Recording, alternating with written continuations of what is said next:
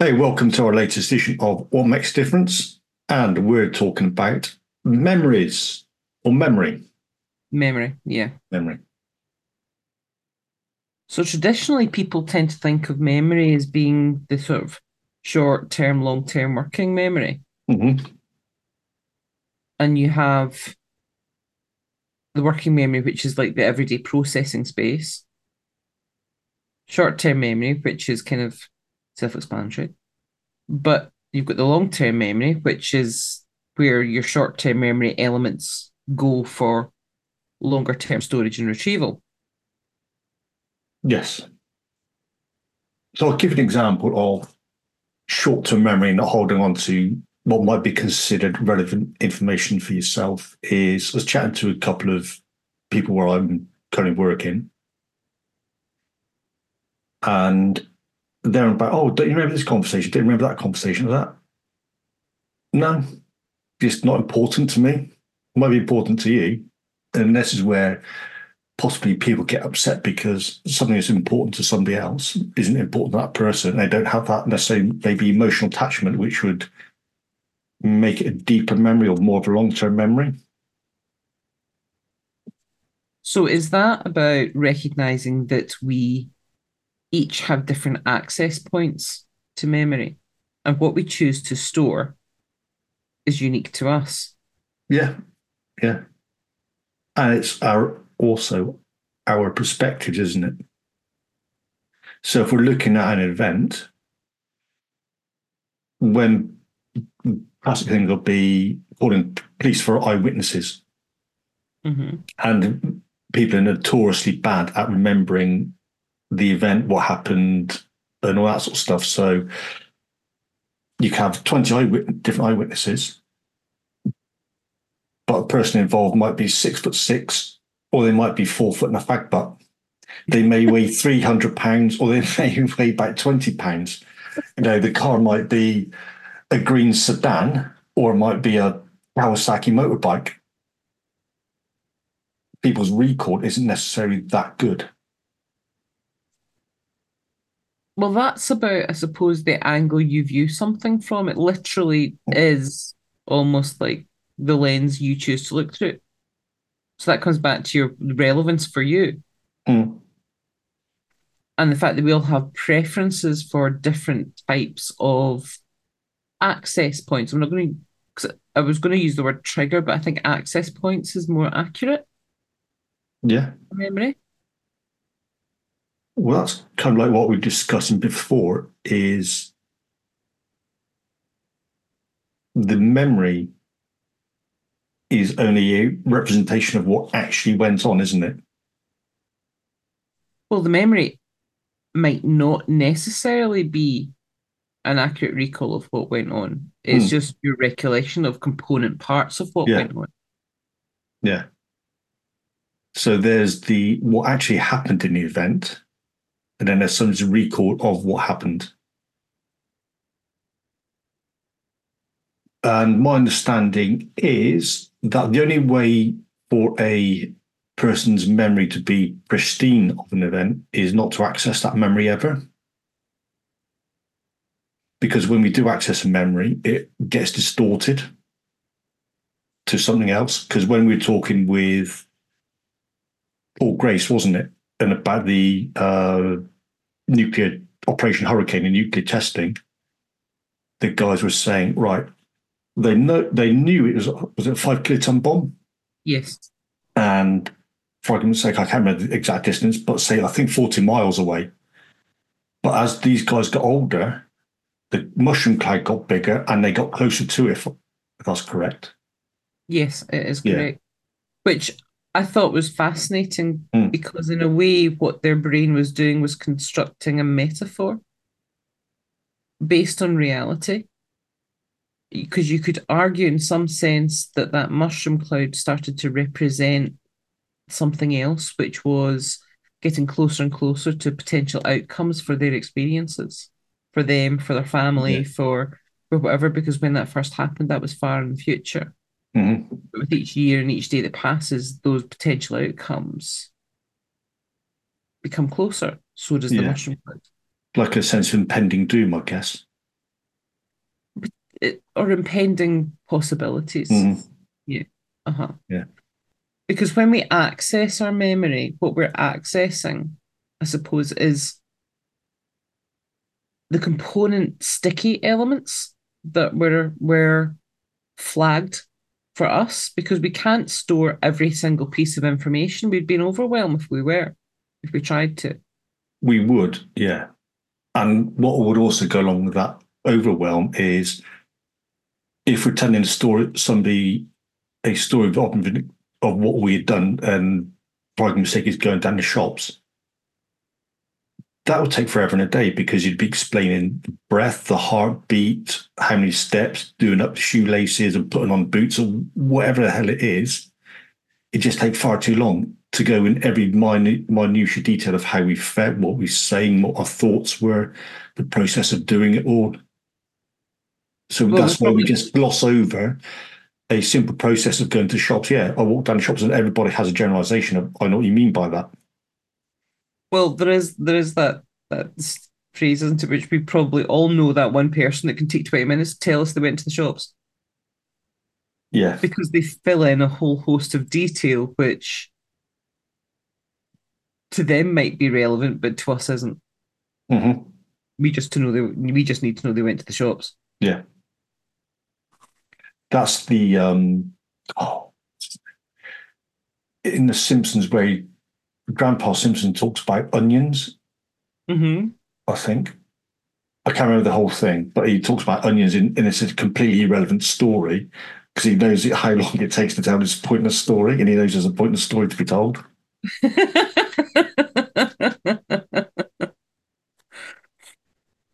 But what also happens when we recall memory, and this accounts for the change and the distortion over time, is that we take our flagged entry points, but we don't necessarily take the more low level elements. Mm. So they're like building blocks at different heights. Yeah. And we fill in the gaps to construct the story again. And each time we fill in the gaps, we maybe compress some elements, we maybe expand others. But what that does is when we next put it into memory, it goes in slightly changed from the way it was when we first retrieved Mm-hmm. it. Yeah. Each time we reconfigure it, something very, very infinitesimal maybe will change, tweak, adapt in order for us to be able to reconstruct that narrative, that story. Mm-hmm. And it's kind of what we were discussing earlier is, so you've got these building blocks, these buildings, and it's got the high points and the flags and all that. But on some of them, there may be that like a layer of mist that's getting in the way. Do we need to give an explanation of that? So Yeah. you and I were talking about a model of memory almost as a row of different height of building blocks all lined up.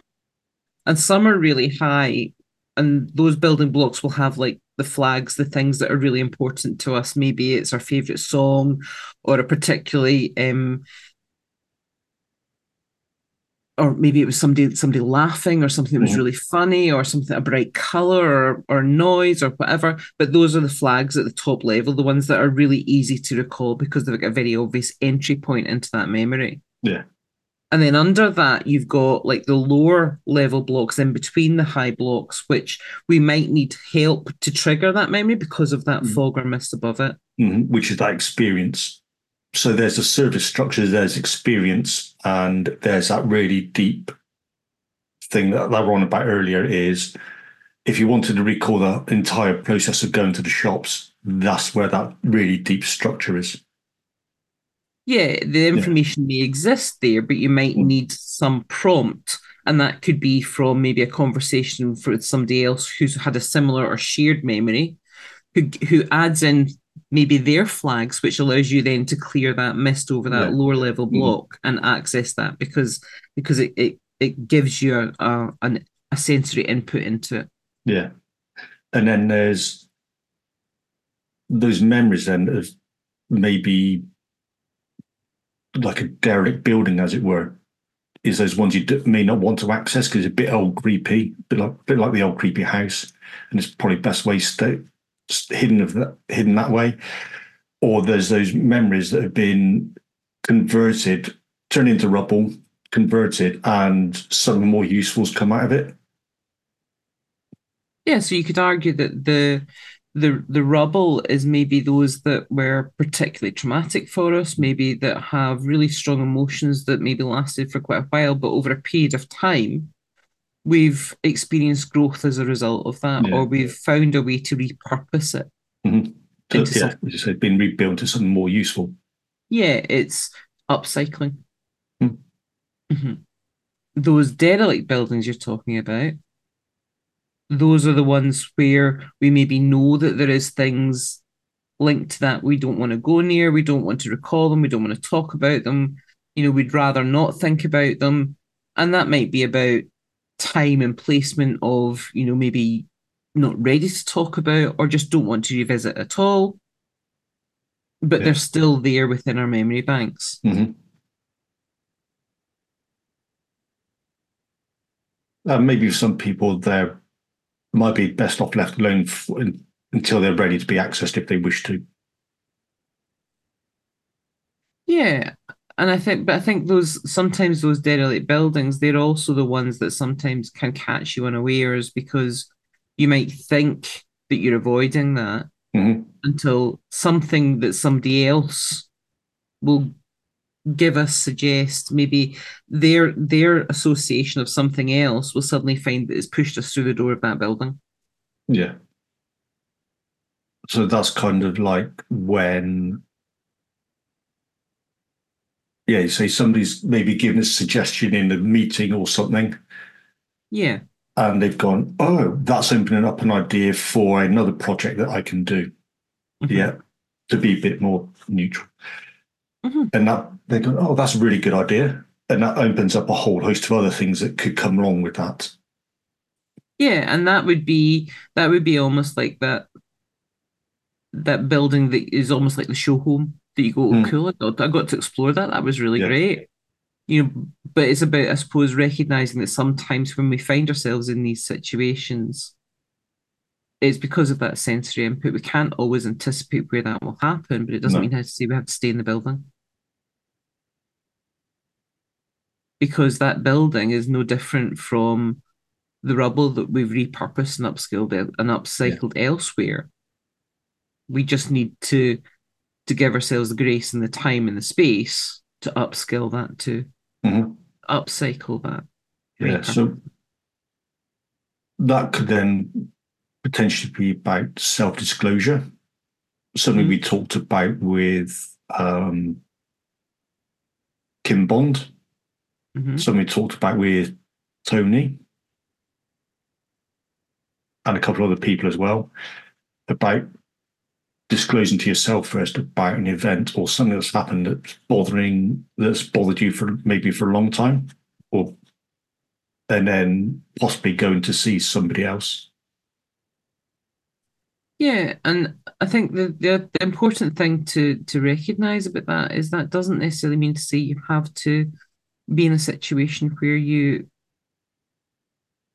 have to analyze the wallpaper of every room, Mm. where you have to pick up the floorboards, where you have to go through that house in great detail. Sometimes it's simply acknowledging that house or that building is there and Yeah, why it's derelict, why that's there. And you can acknowledge that at a distance without having to go into every room. You might choose to enter some rooms because there's value to that, but yeah. the choice is yours and you don't have to do it. Well, this is what you were saying, Ali, about people who have had that late or that Yeah, when they you come still to have. become an adult, having that diagnosis of being neurodifferent. Yeah, because what happens at that point of diagnosis is there's a review of your timeline of your previous experiences in life. And now you have different terminology, you have different explanations for why you have responded in that way, why that outcome happened in that way, why you maybe struggled in that scenario or that experience. And instead of it being something that you feel makes you less than, it now is like looking through a different set of glasses. Mm. It brings things into focus from a different angle. And that can be incredibly liberating Yeah. because it gives you an understanding of that that takes it away from just being about you. Hmm. And that's also the same sometimes with those derelict houses, is quite often being able to place those through a different set of lenses Yeah. takes And away from all being about you. it's not necessarily maybe entering that building could be looking at it from a bird's eye perspective and having an overview of what went on rather than simply entering into it and going, oh, what happened? It happened. Well, I And think making a different realization. that's why I was so fascinated by Paul talking about the mushroom cloud and how that got they Hmm. acknowledged people got acknowledged that it got bigger in their recollections of it because they have constructed a metaphor there Yeah. from a real life lived experience. And that's what you and I do when we work with groups. We allow the space to explore a metaphor of an experience without pushing you into the building. Hmm. And that means that you get to explore and find placement for that. You get to upcycle. Yeah. You get to put the adjacency, so you get to put the flowers in the garden. You get to put take the trash out, put a skip outside without, or maybe somebody else can go in and enter that house a little bit and bring that rubbish out. Yeah, and you don't actually have to give somebody a guided tour of every room. No. No. And that means then that you don't have to do the guided tour of every room. You can acknowledge Hmm. without having to stand in the middle of every single room. You can Yeah. explore your thoughts around that, your feelings around that without Yeah. having to stand in every single room. Well, it's creating that, as we're going by building metaphors, it's creating that blueprint, isn't it? Of how do you want to reconstruct that new building for yourself? Mm-hmm. Yeah, it's almost looking at the Yeah. structure of it, isn't it? That's a Hmm. very accurate metaphor, looking at the blueprint. Yeah. It's looking at the structure of it, the structure of how we place it. Hmm. And working in groups as well is useful because you can also utilize somebody else's process that may be more useful than what yours is and go, I'll try that on for a little bit. Mm. Well, that's a bit like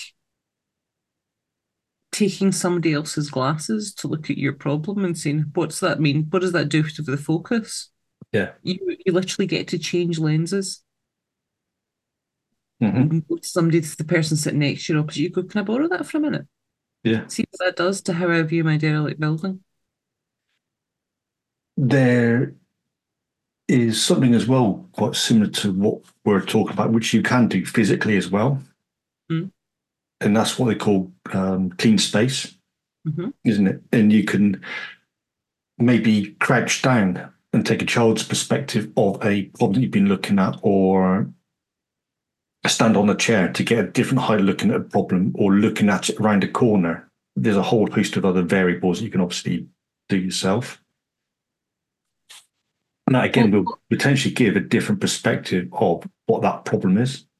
what always interests me about working with clean space is that when you start to place things in your in the space round about you, I mean, we all have almost like a physiological boundary, Mm. which is our comfort zone, and people's will vary, and they'll vary depending on who we're with.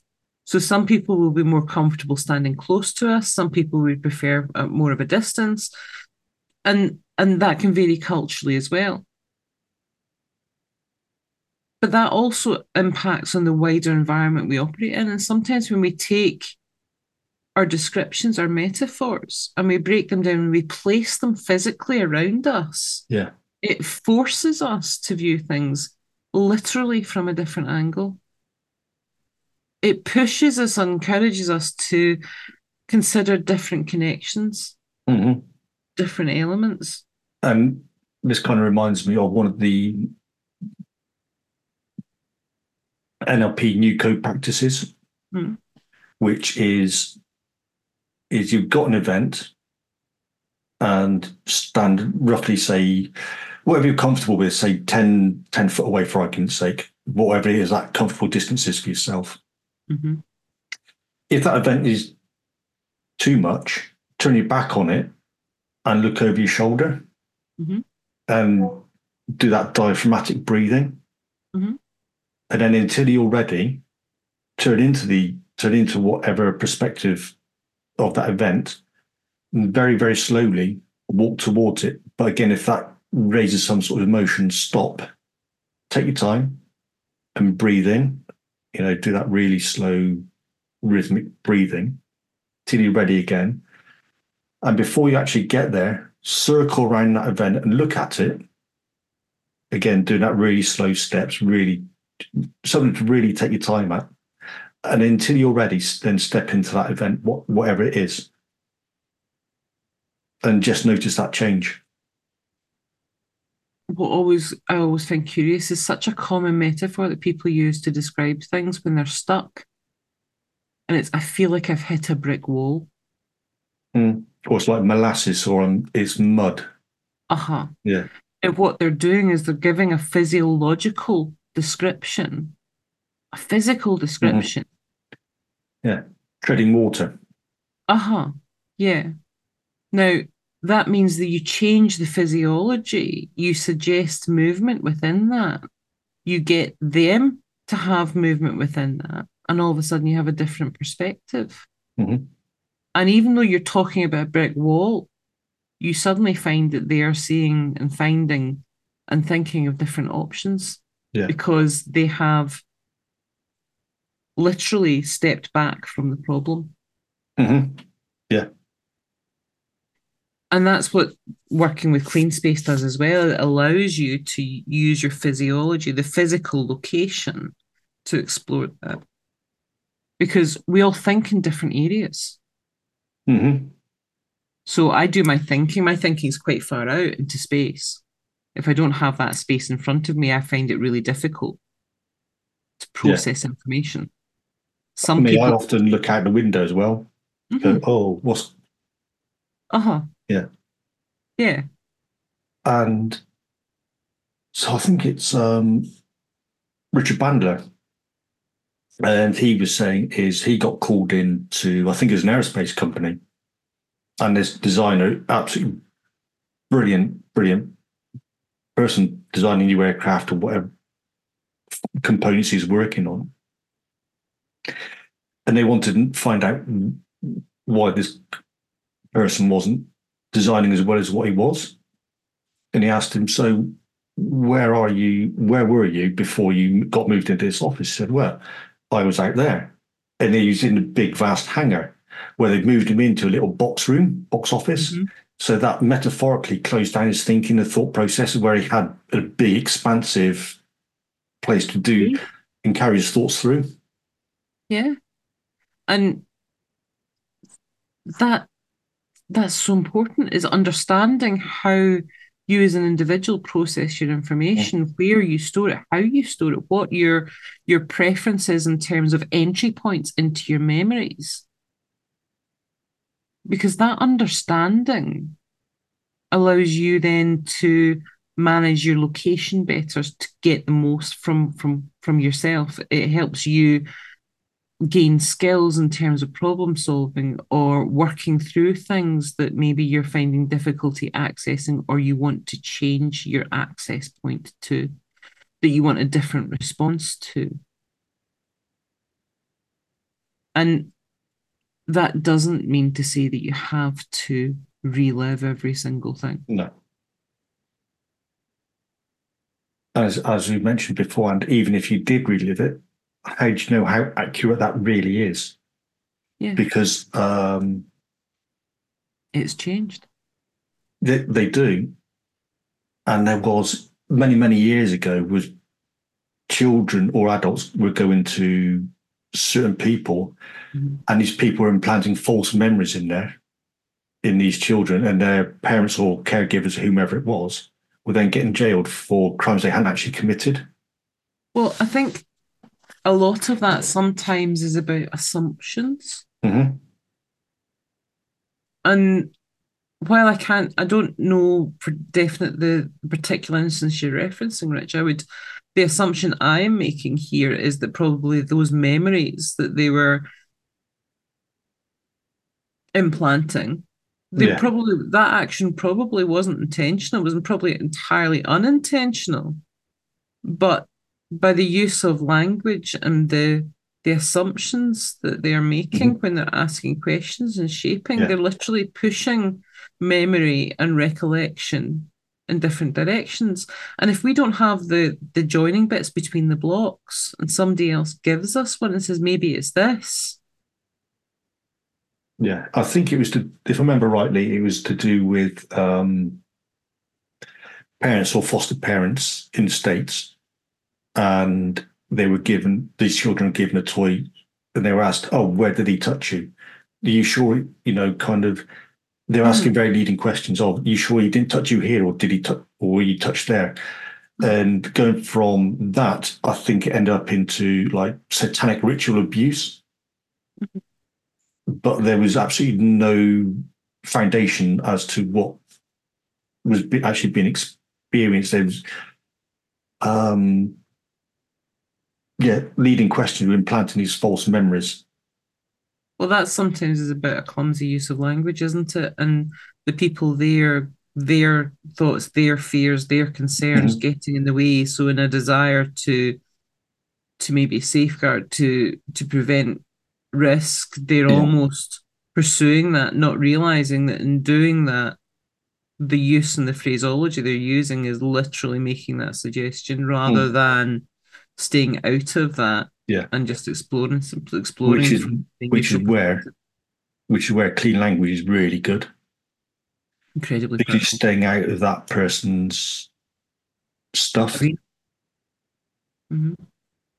So as we mentioned earlier, you're building your metaphor around what you're doing, and the questions that are being asked are things like, what kind of is that, or is there anything else about, and what happens just before, what happens now, what's happening just after, rather than going, say somebody's metaphors about a racing car, it'd be asking then what kind of Formula One racing car is that racing car? Mm-hmm. Yeah, what is that, a Mercedes race? Is that a Mercedes Formula One racing car? Mm-hmm. Or assuming location without Yeah. checking. You're Mm-hmm. assuming that it's on maybe on a racetrack when it might not be. It might be parked up in somebody's garage. Yeah, or it could be around a rally circuit or Mm-hmm. a sport touring car. Who knows? So Mm-hmm. it's all about not inferring onto somebody's map or model.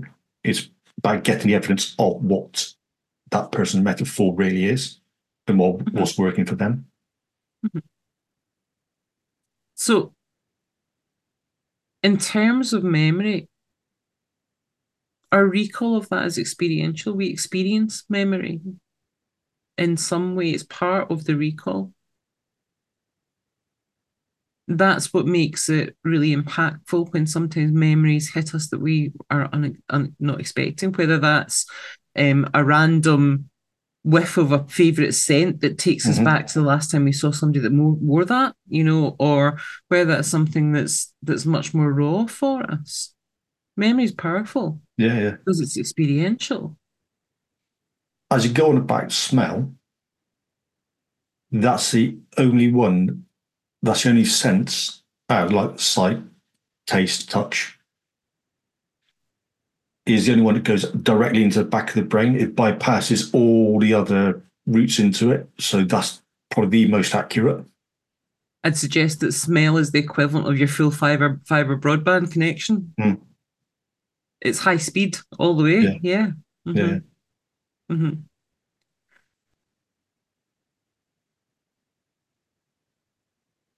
So I suppose from my standpoint, if I was to pick out the key points that I think is important for people to keep in mind about memory, that's about the fact that memory is unique to the individual. Even if it's about the same event as a group of people, your memory and recall of that is unique. Yeah. Each time you access that memory, it will drift slightly. Mm-hmm. It doesn't make it any less accurate or representative of your experience, but it will drift slightly. Different elements will be brought in, different aspects, depending on what's triggered it, who's helped you access that. Yeah. And I would ask, how reliable is that memory of that event? I think that's where we have to keep in mind that all memory is subjective Mm-hmm. because it is experiential. It's based on our Yeah. experience, our interpretation. And that's where sometimes you have these big debates with friends, but it didn't happen that way, it happened this way. And actually, neither of you are technically wrong. It's just that's what you're or right. What it is that you have a different recall of that Yeah. because that's based on what was important to you, Mm-hmm. what was Yeah. critical for you to recall at that moment, or what you wanted to recall. Exactly. And that kind of goes back to is what the police used to do. So they say, for argument's sake, is there'd be four police officers and they're there to arrest someone. Mm-hmm. They would write down exactly the same as what, say, the arresting officer did. But they couldn't write that down because they're not that arresting officer. And so there was a lot of cases thrown out of court because that wasn't factual what they were actually right. It was factual from a perspective. And the evidence on recall was too perfect and too identical. Yes. Yeah. Mm-hmm. So then they realized, fact, yeah, we need to write what each individual officer saw and was doing at that particular time. Mm-hmm. Yeah. And that may well have been done for the best of intentions to make sure was, that yeah, yeah. accurate, but it doesn't reflect how memory actually works. And how, as we mentioned earlier, and perspective works as well. Because if one officer was facing a different way, opposite way to look after somebody else who's in the building, say, they're not going to see what that arresting officer was doing. They may be dealing with something else at that same time.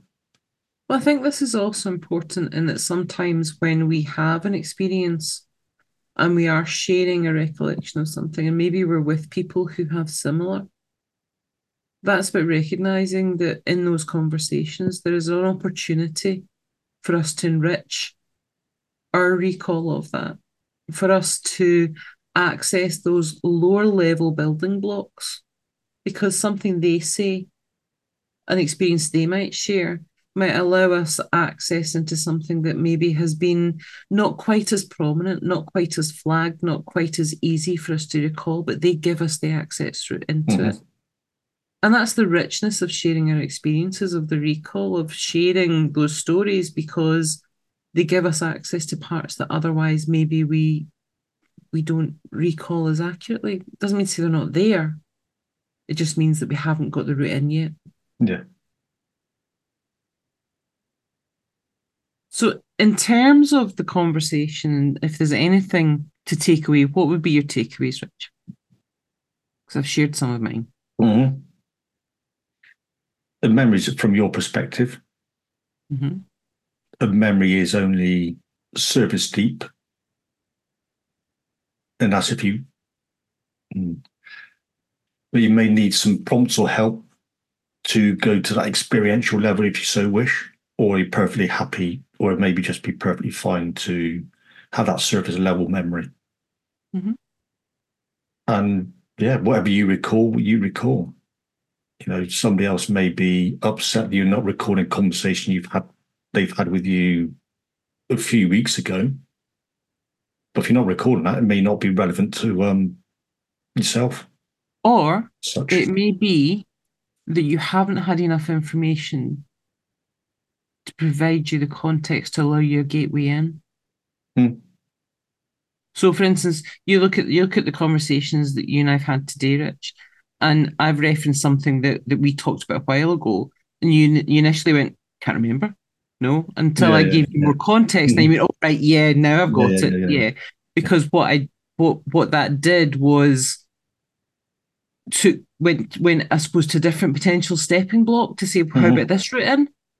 Yeah, So sometimes instead of assuming maybe that person's memory is wrong or you just don't recall, then maybe the really powerful thing is to say, tell me a bit more about that. yeah. And that gives you the chance, you're literally saying, help me find another block, help me Mhm. find another entry point to that might have been much more relevant for me. Yeah. And for those wondering, it was a topic we may discuss on another podcast later on. Yeah. Yeah. Uh-huh. But